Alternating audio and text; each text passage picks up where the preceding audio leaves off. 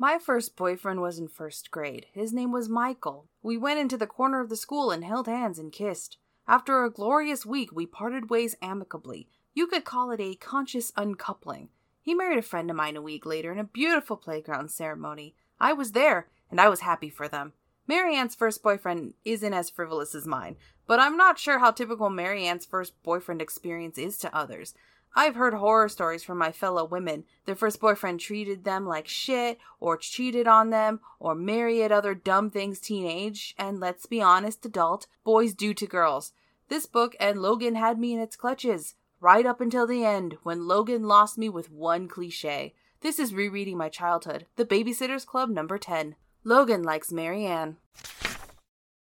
The Babysitter's Club number 10, Logan Likes Marianne, starts with a recap, like on X-Men, the animated series, when Cyclops told that Storm is missing and with the Morlocks. Previously, on the Babysitter's Club, Dawn has a secret passage. Christy's mom got married. Claudia's grandmother, Mimi, had a stroke, complete with Marianne mentioning Mimi's accent. It's not that big a deal, Martin. This coming from someone whose mother has an accent. Stacy had a crush. During the last BSC meeting before 8th grade, the girls gush over 16 magazine, a parody of 17 magazine, with Cam Geary, Marianne's object of affection, on the cover. Apparently, young Geary is dating a 14-year-old girl with the ludicrous name Corey Lalique. She's too old for him, Stacy protested. Yeah, Lalique, get out of here, you old maid. Make way for Stacy and the other 12-year-olds. Marianne carefully takes his poster out of the magazine and does something utterly disgusting with it on the first day of 8th grade. My lunch money was in my purse. The photo of Cam Geary was folded and ready to be displayed in my locker. That was what the gum was for. You're not allowed to tape things up in the lockers of Stony Brook Middle School, so a lot of kids get around that rule by sticking them up with bits of freshly chewed gum. Oh, God, that's worse than tape. It's just tape. I'd rather have tape and tape residue than bits of chewed up gum straight from some tween's maw. Stony Brook Middle School should reevaluate their tape policy.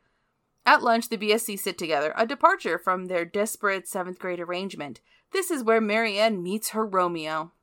I saw Trevor Sanborn, one of Claudia's old boyfriends from last year. I saw the Schilleber twins, who used to sit with Christy and John and me. They were sitting with the only set of boy twins in the school. For a moment, I thought I had double vision. I saw Eric and Shauna from homeroom, and then I saw Cam Geary. I nearly spit out a mouthful of milk. Stacy, I whispered after I managed to swallow. Cam Geary goes to our school, look! All my friends turned to look. Where? That boy, said Stacy, smiling. That's not Cam Geary. That's Logan Bruno. He's new this year. He's in my homeroom and my English class. I talked to him during homeroom. He used to live in Louisville, Kentucky. He has a southern accent. I didn't care what he sounded like. He was the cutest boy I'd ever seen. He looked exactly like Cam Geary. I was in love with him. And because Stacy already knew so much about him, I was jealous of her. What a way to start the year. Marianne falls into infatuation at first sight. Love at first sight is a farce. Love comes from respect and admiration, but I'll rant about that some other time. Even though Marianne is jealous of Stacy at first, the jealousy recedes quickly and there's never a moment of competition over a boy between the friends. I love that. However, I don't love Stacy's other ideas in the book, and I don't love Logan Bruno. After Christy advertises during a PTA meeting, the BSC is inundated with too many jobs and they can't handle all the new business. Logan offers his services. He has experience in his hometown. During his first meeting with the BSC, one of the girls mentions a bra, and the mere mention of an undergarment sends the BSC and Logan into conniptions of ridiculous proportion. It's just a word, it's just a bra, and it's not that big a deal, even if you are in 8th grade. It's broken up when the BSC sends Logan on a trial run with a new client, Muriel Radowski, and her child Jackie. Marianne is sent to supervise Logan's babysitting prowess. Jackie is an energetic kid who likes grasshoppers. While he runs to get his grasshopper, Marianne and Logan have a moment together. I gazed at the walls of the Radowski's living room. They were covered in the boys' artwork, professionally framed. Logan wandered over to one of the pictures, a house formed by a red square with a black triangle sitting on top of it. A green line below indicated grass. A blue line above indicated sky. A yellow sun peeked out of the corner. "Well, what do you know?" said Logan. "We got a painting just like this at our house. Only it says Logan at the bottom, not Jackie. All these years I thought it was an original." Okay, Logan, that was funny. Keep this charm up and I'll understand why you stick around for the rest of the series." He kills it on one cliche. Jackie tries to do a pull-up on the shower curtain rod, which goes as well as expected. Then the kid spills juice, and then he gets his hand stuck in his grasshopper jar. Logan handles all these situations as well as the rest of the BSC. He ends his evaluation by remarking to Marianne, "You have a pretty smile." "Logan, you've done this before, haven't you?" "I'm telling you, this close to full charm. This close." The next chapter is a handwriting chapter starring Claudia, sitting for Mariah and Gabby, Gabbers Perkins. I've said it before and I'll say it again, Gabbers is my favorite nickname. Claudia watches Gabby for a few hours and then has to pick up Mariah at the bus stop. Claudia gets the idea to take Chewy, the Perkinsons' huge dog, with them. He gets loose and we get a string of cameos from the BSC regulars. Jamie Newton joins the chase. Mimi tries to catch the dog. Charlotte Johansson helps out. The dog ends up in the Perkinsons' backyard, but not without stealing a traffic cone. During the next BSC meeting, the group discusses Logan's potential admission into the club. They force Marianne to call him. He won't join the club, but he does invite Marianne to the Remember September dance. September Remembrance is a big issue, and I'm glad the Stony Brook Middle School wants to raise awareness to September. Stacy sits for Charlotte, and after a reading of Happy Birthday to You by Dr. Seuss, Charlotte encourages Stacy to throw a surprise party for Marianne. "Really, Stacy, a surprise party. You invite all of Marianne's friends to come at one time, and you invite Marianne for half an hour later. Then everybody hides in the dark, and when Marianne comes over, you switch the lights on." Charlotte made a great flourish with her hand, and everybody jumps out and yells, "Surprise!" "I know how surprise parties work, Charlotte. Marianne hates surprises, crowds, and attention. Stacy should know that a surprise party is the worst idea, especially since the idea came from an 8-year-old. The BSC takes Marianne to the mall to get a new outfit for the dance, complete with an insane skirt. Then Claudia handed me a full white skirt with the words Paris, Rome, and London, and stretchy pink and blue pictures of the Eiffel Tower, the Tower Bridge, and other stuff scrawled all over it. She matched it up with a pink shirt and a baggy pink sweater. I would have never, ever tried on that skirt, but with the shirt and sweater, it looked really cool. Her father drops the girls off at the school at, quote, exactly 7:25. I joined my friends and we walked to the gym in a noisy bunch. We were all smoothing our hair and picking lint from our clothes and fussing with our jewelry. I thought we made a pretty good-looking group. We'll see about that, Marianne. Claudia was wearing short, tight-fitting black pants and a big white shirt that said Bebop all over it between pictures of rock and roll dancers. She had fixed a floppy blue bow in her hair. Short pants, like bicycle shorts, I think. Stacy was wearing a white t-shirt under a hot pink jumpsuit. A jumpsuit? A hot pink jumpsuit? Dawn and Christy looked more casual. Dawn was wearing a green and white oversized sweater and stretchy green pants. Well, matchy-matchy. Christy was wearing a white turtleneck shirt under a pink sweater with jeans. We just couldn't seem to get her out of her blue jeans. Okay, so she looks like a normal person. If I saw these girls, I'd think they were having a field day from the Institute of the Fashionably Insane, and Christy was their handler. Logan meets Marianne at the dance. They dance, and Marianne's shoe flies off her foot. She runs away crying and embarrassed. That's the end of the dance, I suppose.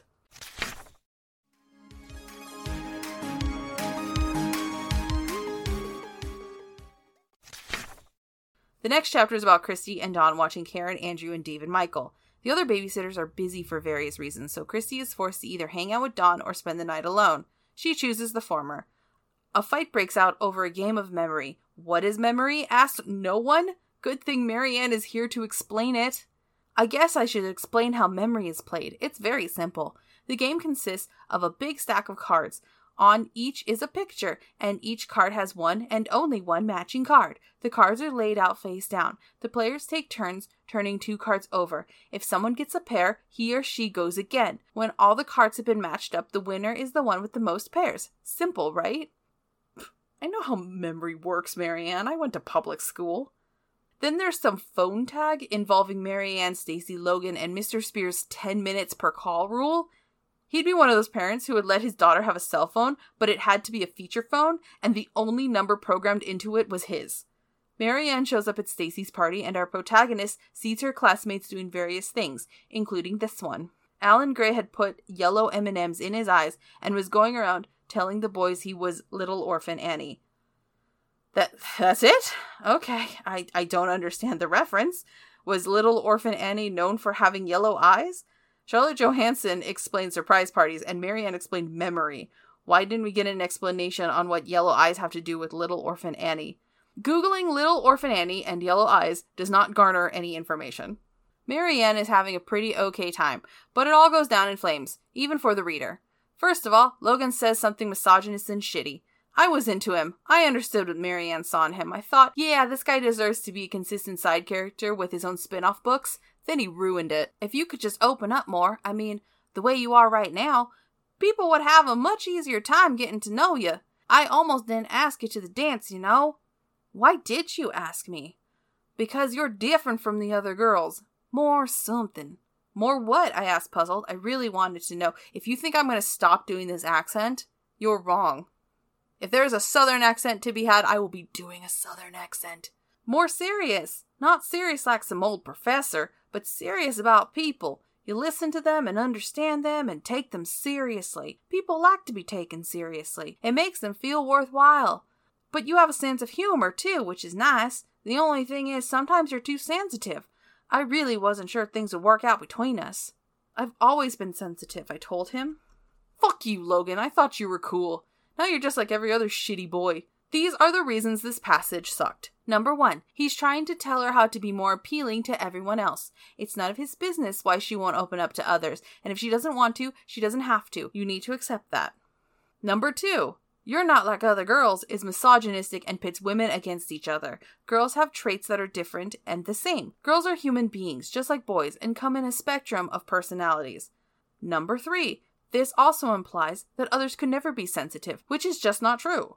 Number 4, don't otherize a girl, pulling her away from the sisterhood, separating her power. And don't pull out a desirable trait and convince her that other girls don't have that trait. What is wrong with you?